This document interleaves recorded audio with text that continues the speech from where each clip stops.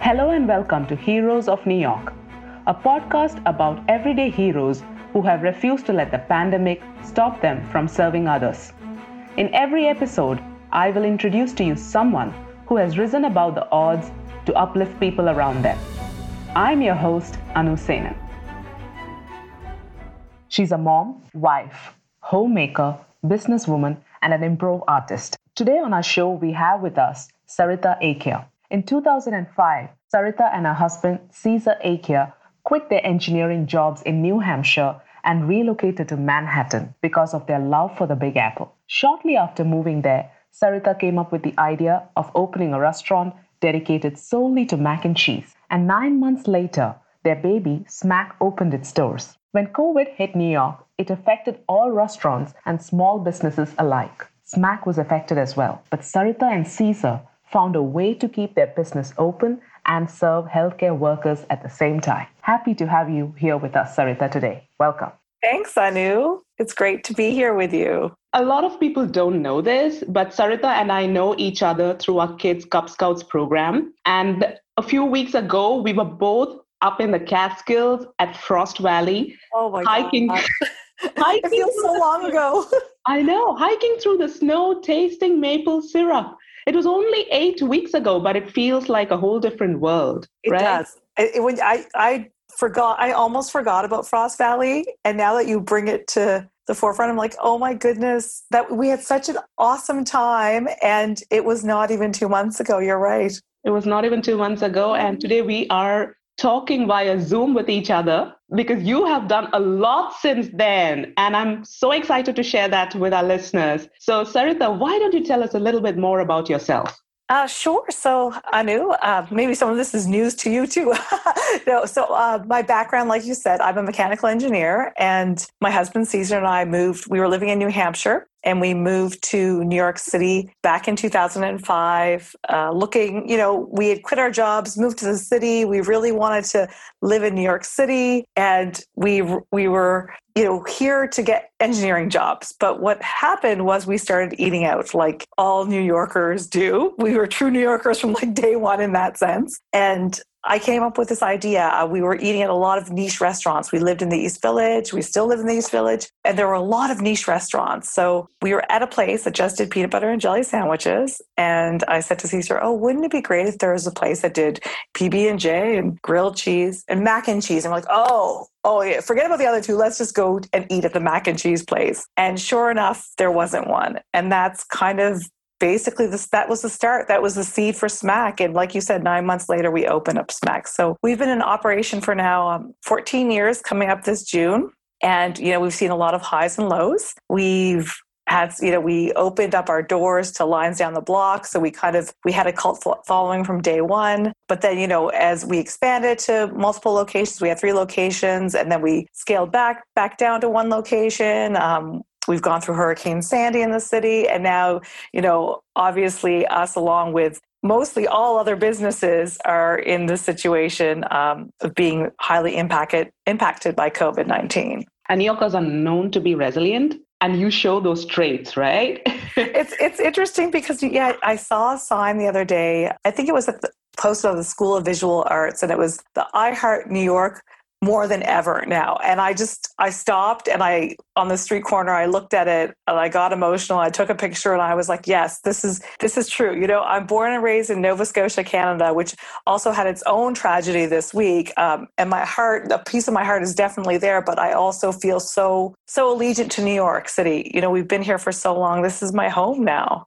Yeah. How has this affected your business? So, mid-March, it was that, I feel like it must have been March 16th was that Monday where it was the kind of a sudden thing. I worked over the weekend at Smack, and I remember walking to work on that Friday night, and we were open late night. We started opening up until 5 a.m. on the weekends just earlier this year. That was the new thing for us in January, and I was doing the overnight shift on Friday. And I walked to Smack, and the bars were packed that Friday before this Monday, March 16th. So I got to work, and it was really dead that night. It was the first night that it was really like I was like, okay, this is real. This is real now. People aren't out. People are out partying, but people aren't out eating, right? And that Monday night, that following Monday was when the mandate went in that you had to reduce, I believe, you had to be 50% capacity for dine-in. Or no, actually that Monday was when you had to change solely to takeout and delivery. My timeline is a little bit, because time is so weird now. So that Monday, the 16th, we had to change our setup to completely dine-in, takeout and delivery. And luckily, we already were a business that does takeout and delivery anyhow. Now, it's not the majority of our business. Now it has to be, obviously, because that's all we have. All these questions are flying, like, do you stay open? Can you sustain staying open? Is it safe for your employees to come to work? Is it safe for you to be at work? We have got 2 young kids at home. Some of my employees have elderly parents at home. So it's like you're flooded with all of these questions, and it's so much uncertainty. So at that point, that first week in March, it was, I guess, mid-March, it was so scary. It was so uncertain. It's like, okay, is anyone going to get a paycheck in our business? Is anyone going to be able to pay their rent? Those questions are all going, can you put food on the table for your family? Once we were able to sit down and rethink the whole process through and check in with the staff, we were able to, make the decision, we're going to stay open. But then there's the unknown of, do you have enough sales? Are you going to be able to operate safely? And so once we got through those first couple of weeks in March, we're like, okay, we do have business. We're down 70%, but we are able to pay our staff and we're able to pay our food costs so that we can keep ordering food to make, and we can also keep paying the employees. So that was a big thing for us to be able to stay open. Our landlord's been very flexible, thank goodness, and other vendors have been very flexible, obviously. And then you just, over those 2 weeks, it's just a roller coaster of emotions, because you just pray that people are coming to still eat, but in a safe way. So we had to reconfigure the whole restaurant so that people could order from the sidewalk, and then also so they aren't walking in directly to the restaurant. So it's like you're always maintaining that social distancing. With if you have to pay for with cash, you still have to have like a social distance between you. Our kitchen is completely separated off. We've blockaded the front of our restaurant with tables. We started offering frozen meal kits for people who want to throw things in the freezer and stock up their freezer. So there was a lot of things that a lot of things had to happen in a short amount of time to enable us to stay open. But thank goodness we were able to do it. I think that's the problem solving too. Like, my husband and I are both engineers. So everyone's like, oh my gosh, you own a restaurant now. It's completely different. I'm like, no, restaurant life is constant problem solving, whether it's like in the fire moment or it's long-term projects. But there's so much engineering that goes into running a business, a small business. And I think that's really helped us a lot. Wow, you've clearly revamped your business model. How long did it take you to switch to this new way of working? The actual setup in the restaurant happened that Monday night, like that Monday afternoon. We did it so that was fast. So that was something that, thank goodness, again, we were able to do because we were on the corner space of 12th Street and First Avenue in the East Village. And we have windows that open up onto the sidewalk, thank goodness. We were able to we lock our door, but we have one whole windowed area that's open. So it's like you have space between like customers ordering and any one of our staff. So that was very, that took a couple of hours of organizing. So that wasn't bad. But then, to think through, okay, what do people need right now? What do people want right now? The frozen kits, that took, again, we kind of vamped that. We've been thinking about that for years. And finally we like accelerated it, and took us another couple of days to figure out, okay, how are we going to freeze the kits? What are the baking instructions? How do we do? So we figured that all out. I'd say about within 72 hours to 3 to 4 days, we had that figured out and on the menu as well by the next week. And then we were also at the very beginning, the shock of it all, how many people were out of work. We were really trying to provide gift cards for people who couldn't afford groceries on their table. So that was a big concern of ours too, because we know it's like there's so many people who are losing their job and they don't have the ability either to apply for unemployment or get unemployment, or there's a backlog, all of that. So that was kind of our concern. And we wanted to give back in that way. But also early on, we started getting requests from hospitals for donating food. And, pharmacists and social workers and doctors. And this is at the very beginning. So we got some requests and we had them, and we were like, how are we going to deal with these? Because we want to help, but we also are barely paying our staff. I've already cut a shift from every employee to keep them on payroll, but I can't even give them 40 hours because I don't have enough business. I don't even have enough business for them to be on 4 shifts, but I want them to make more than they would if they were going to go on unemployment. And so we were like, how do we actually give back to all these frontline workers that we want to give back to and that are requesting of us? And we came up with the idea of asking our immediate community, our customers, our friends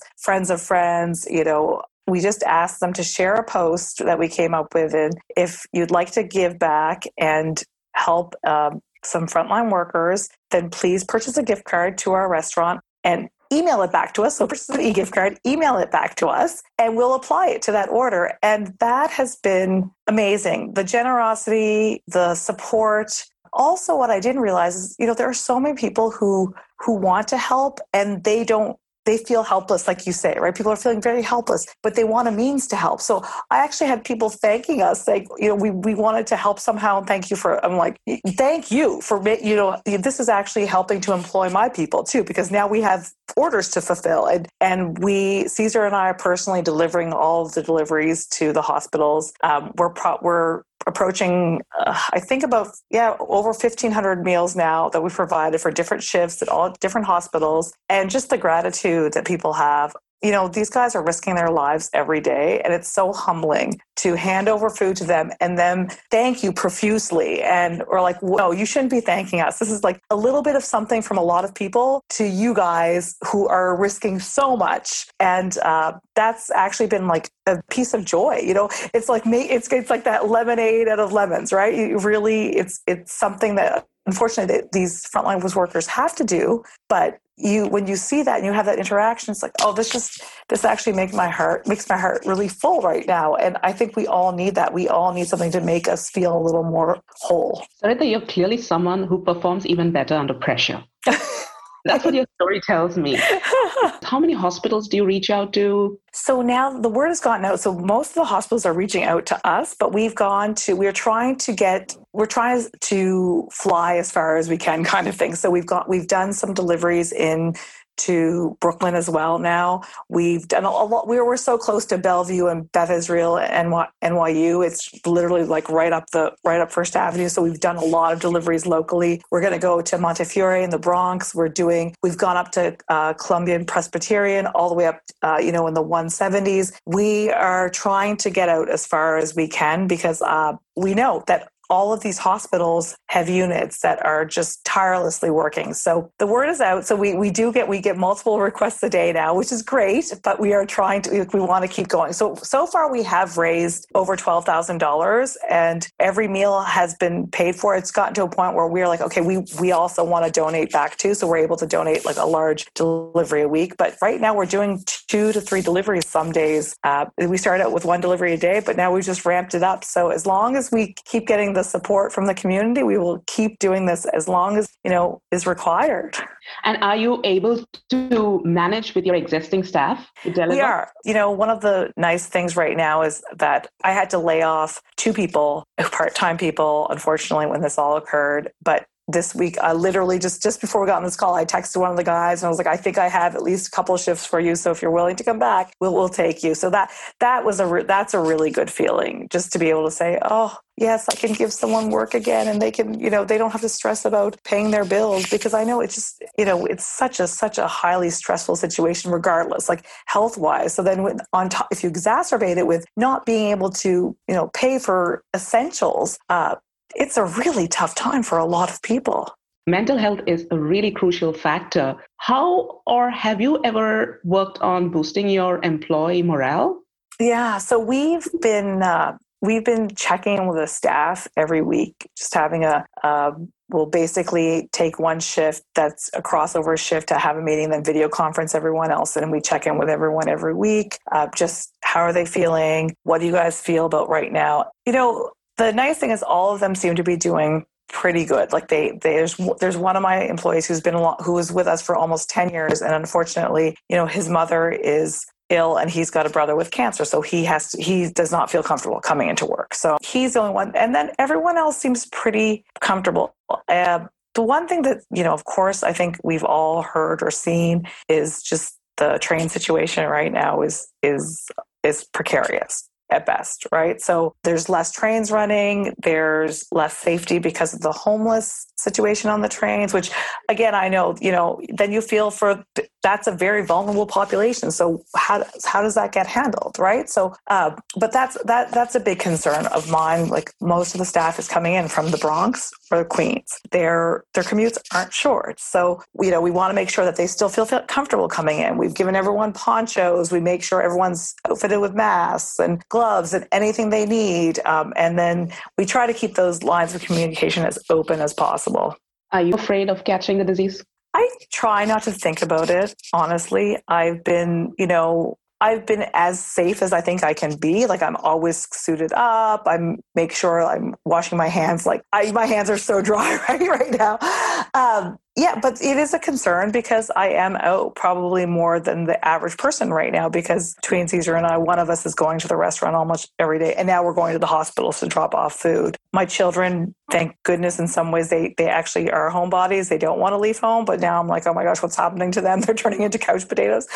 So they leave home maybe twice a week, almost on pressure from us to leave to just go for a family walk or something. But I really don't focus on that. I just stay as safe as I can. And that's it. Because I think that you can drive yourself crazy thinking like, well, I get it, won't I get it? As long as you take the precautions. And it's not like I go out just to go out. It's like I'm going out to work. I'm going out to do a hospital delivery. And that's about it, And are you able to maintain this physical distancing at work? We are. So that's the nice thing is that at work, we are all able to be within 6 feet of each other. And then with customers, sometimes if a customer needs help, because the customers are self-ordering right now, but if they need me to ring them up, it's a weird thing, right? Because when you have the mask on and you're 6 feet, if you're 6 feet away from someone with a mask on, there's no way someone can hear what I'm saying because it's so muffled. But if I stay 6 feet away then I'm like, oh, I'm 6 feet away. I can take my mask off to at least talk to them. Otherwise, it's like, then you have a mask on, you're coming so close to someone. What's the point, right? I might as well just take the mask off, be 6 feet away and have the conversation on how to ring them up, right? It's those common sense things that sometimes you're like, okay, let me just think about this again. But we are able to maintain distance, which is good. And last night you were online on an improv show. How are you managing all this? Oh, so honestly, that yesterday I did an improv show with two of my good buddies from the Magnet Theater where we study improv. And it's funny. I feel like I'm not, in some ways, not doing enough because there's been other rehearsals and requests, and I've been like, you know what, I can't do it. But last time, like, okay, it's been over a week. I think I want to do some more improv. It's a scheduling thing. I know I can schedule my day properly. I feel like before I would always just be like, I'm trying to get too much done. So now, and I've learned how to say no to things, which I was never good at before. So now, that combination, all of those things has helped me to be able to do some of what I love outside of work and kids and taking care of the home. My apartment, just before I got off the phone with you, me and the kids cleaned up the living room. And I said, after I get off this call, one of you is responsible for vacuuming, one is responsible for dusting, and I will do the sweeping. But my apartment is a disaster. Normally, I would be going nuts, and I've just conceded that, yes, you can't do it all, and don't drive yourself crazy, right? So, but it will get done today. I believe in that. Don't drive yourself crazy, yeah? But how do you manage scheduling? I'm a mom. I have a full-time job. I'm not able to figure out how to manage all of these different things. How do you schedule? I used to be one of those people who was like, you know what, I kept a lot of stuff in my head. And now as I get older, I realize, I do forget things. I never was able to admit that before too. So now actually, as crazy as our calendar looks, Caesar and we calendar everything now, including like downtime, like no work talk, no working on the kids' homework with them, not like we actually schedule in relaxation time because we found what was happening was, yes, we'd get all of these things done and then you had no time in the week to just do nothing. And so then you would go and burn out after like a few weeks or a month or whatever. So now my calendar, although that used to stress me out looking in the calendar and seeing so many things in the calendar, now I feel better about it because I'm like, this is what's keeping me on track, that I have everything is scheduled. whether it's like, of course this call would be scheduled, but then afterwards, if I want to clean the apartment, that's scheduled in my calendar now too. It's not, oh, I'm just going to do that when I have free time. No, it's going to be scheduled in. If we don't get to it, fine. But at least I put a placeholder for it. And was it easy to switch to online schooling with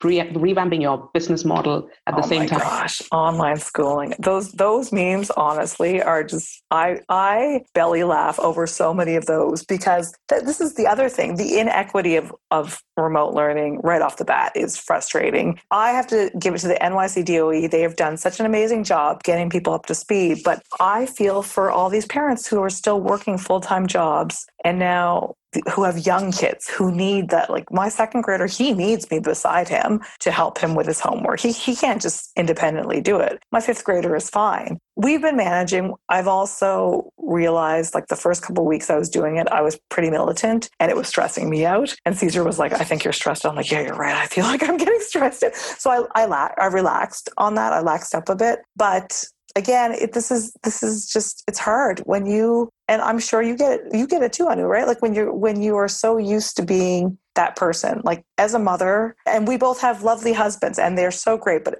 there's something about being a mother that puts that additional pressure on you. And it's just a matter of saying, you know what? It's not worth it trying to do everything. So yes, the homeschooling thing is happening, but some days, we're not super rigid and rigorous. We're just doing the best we can. I like that message because that's exactly what we do at home. We are not rigid. My son is actually frustrated with online schooling because he says, I'm not fast with my fingers and typing. Right. And he feels frustrated, and frustration makes him give up easily. So we have relaxed the rules. It's a learning curve. There's a learning curve to this. I'm not a teacher, so it's a learning curve for working mothers like you and me. Yeah. Okay? Yeah. Do you have any message for other small business owners and entrepreneurs? I think that one thing that's always helped me in any kind of form of adversity. I mean, this is definitely the largest we've seen, the most heavy hitting, but is to, you are your advocate, right? No one knows your business better than you do. And you need to just always be kind of looking out as to what you can do to help your business and help others within the business and everyone else. So for me, it's even for like this funding thing, like it's such a mess with this government, this federal funding, what's happened with the PPP loans and whatnot. I'm crossing my fingers as the second time around we get something, but that's something that, I'm always Googling or looking around, like where's the help for small business and what? So then there's a Facebook grant, there's other grants out there, but unless you have to self-advocate and you have to really make sure, because there are things out there. It's just a matter of like finding them, right? So that's one thing. Another thing is, guess what? You are the heart. Small business owners really are the heart of this country. And there's so much good out there and there's so much generosity. So don't be scared to ask. Sometimes that's hard. Even before we did this whole gift card ask, Caesar and I were talking about it, and he basically thought of the gift card, the way of doing it with gift cards. And I was hesitant for a bit. And I was like, oh, is it too much to ask of people right now? And if so many people are struggling. But then when we thought of it, we're like, you know what? There's a lot of people struggling. But the way we weren't asking those people, like even in our initial messages, like if your income has not been impacted. The most beautiful thing I think I've seen is I've had people who have given $5 and are like, I wish I could give more. So if that person is giving $5, they are struggling and they are still willing to give. It's just, don't be scared of asking, and also don't be scared of giving at this time too, because sometimes that can be really tough, that you're struggling. How do you survive?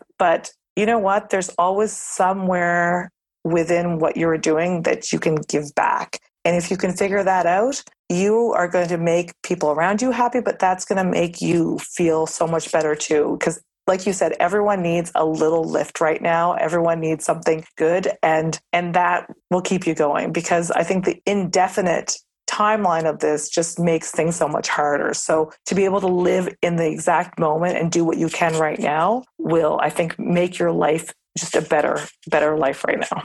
I agree. And do you have any tips or useful advice for our listeners on how they can help others during this time? I think that the biggest thing right now is if you have any way to, I don't know if people are leaving their apartments, but if they are able to volunteer, there's like food pantries that need help.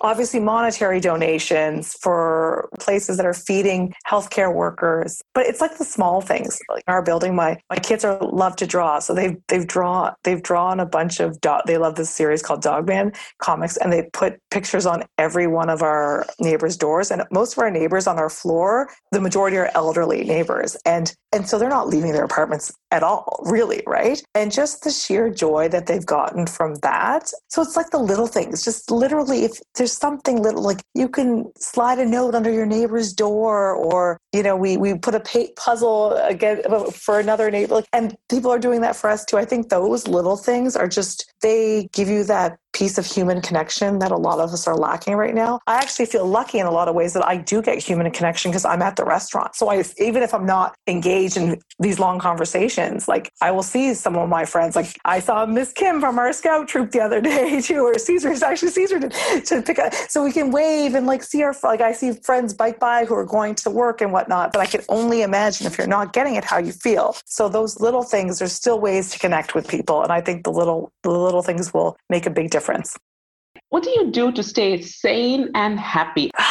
I feel like the first month of this, I was doing absolutely nothing for that, just because I was so consumed mentally with how to keep SMAC afloat and, this remote learning. 2 days ago, it was something as simple as I love to read. I haven't read a book in how many months now. So I picked up just a fiction novel and I read a chapter, and I felt so good after that. So I think it's just if you can carve out something, like I know some of my friends, they make sure that they do even like 10 minutes of yoga a day, or they go outside and go for a 10-minute walk on their own. That has also made a difference. I feel like I wasn't separating from the family for the first 4 weeks. And then when we started doing these hospital deliveries, I'd walk home from like one of the local hospitals. And that walk on my own just let me be like, you have no obligations to anyone, and you kind of feel like a normal human being again. So I think if you're not alone right now, I think one thing is just carve out some alone time somehow for yourself. If you are alone, on the flip side,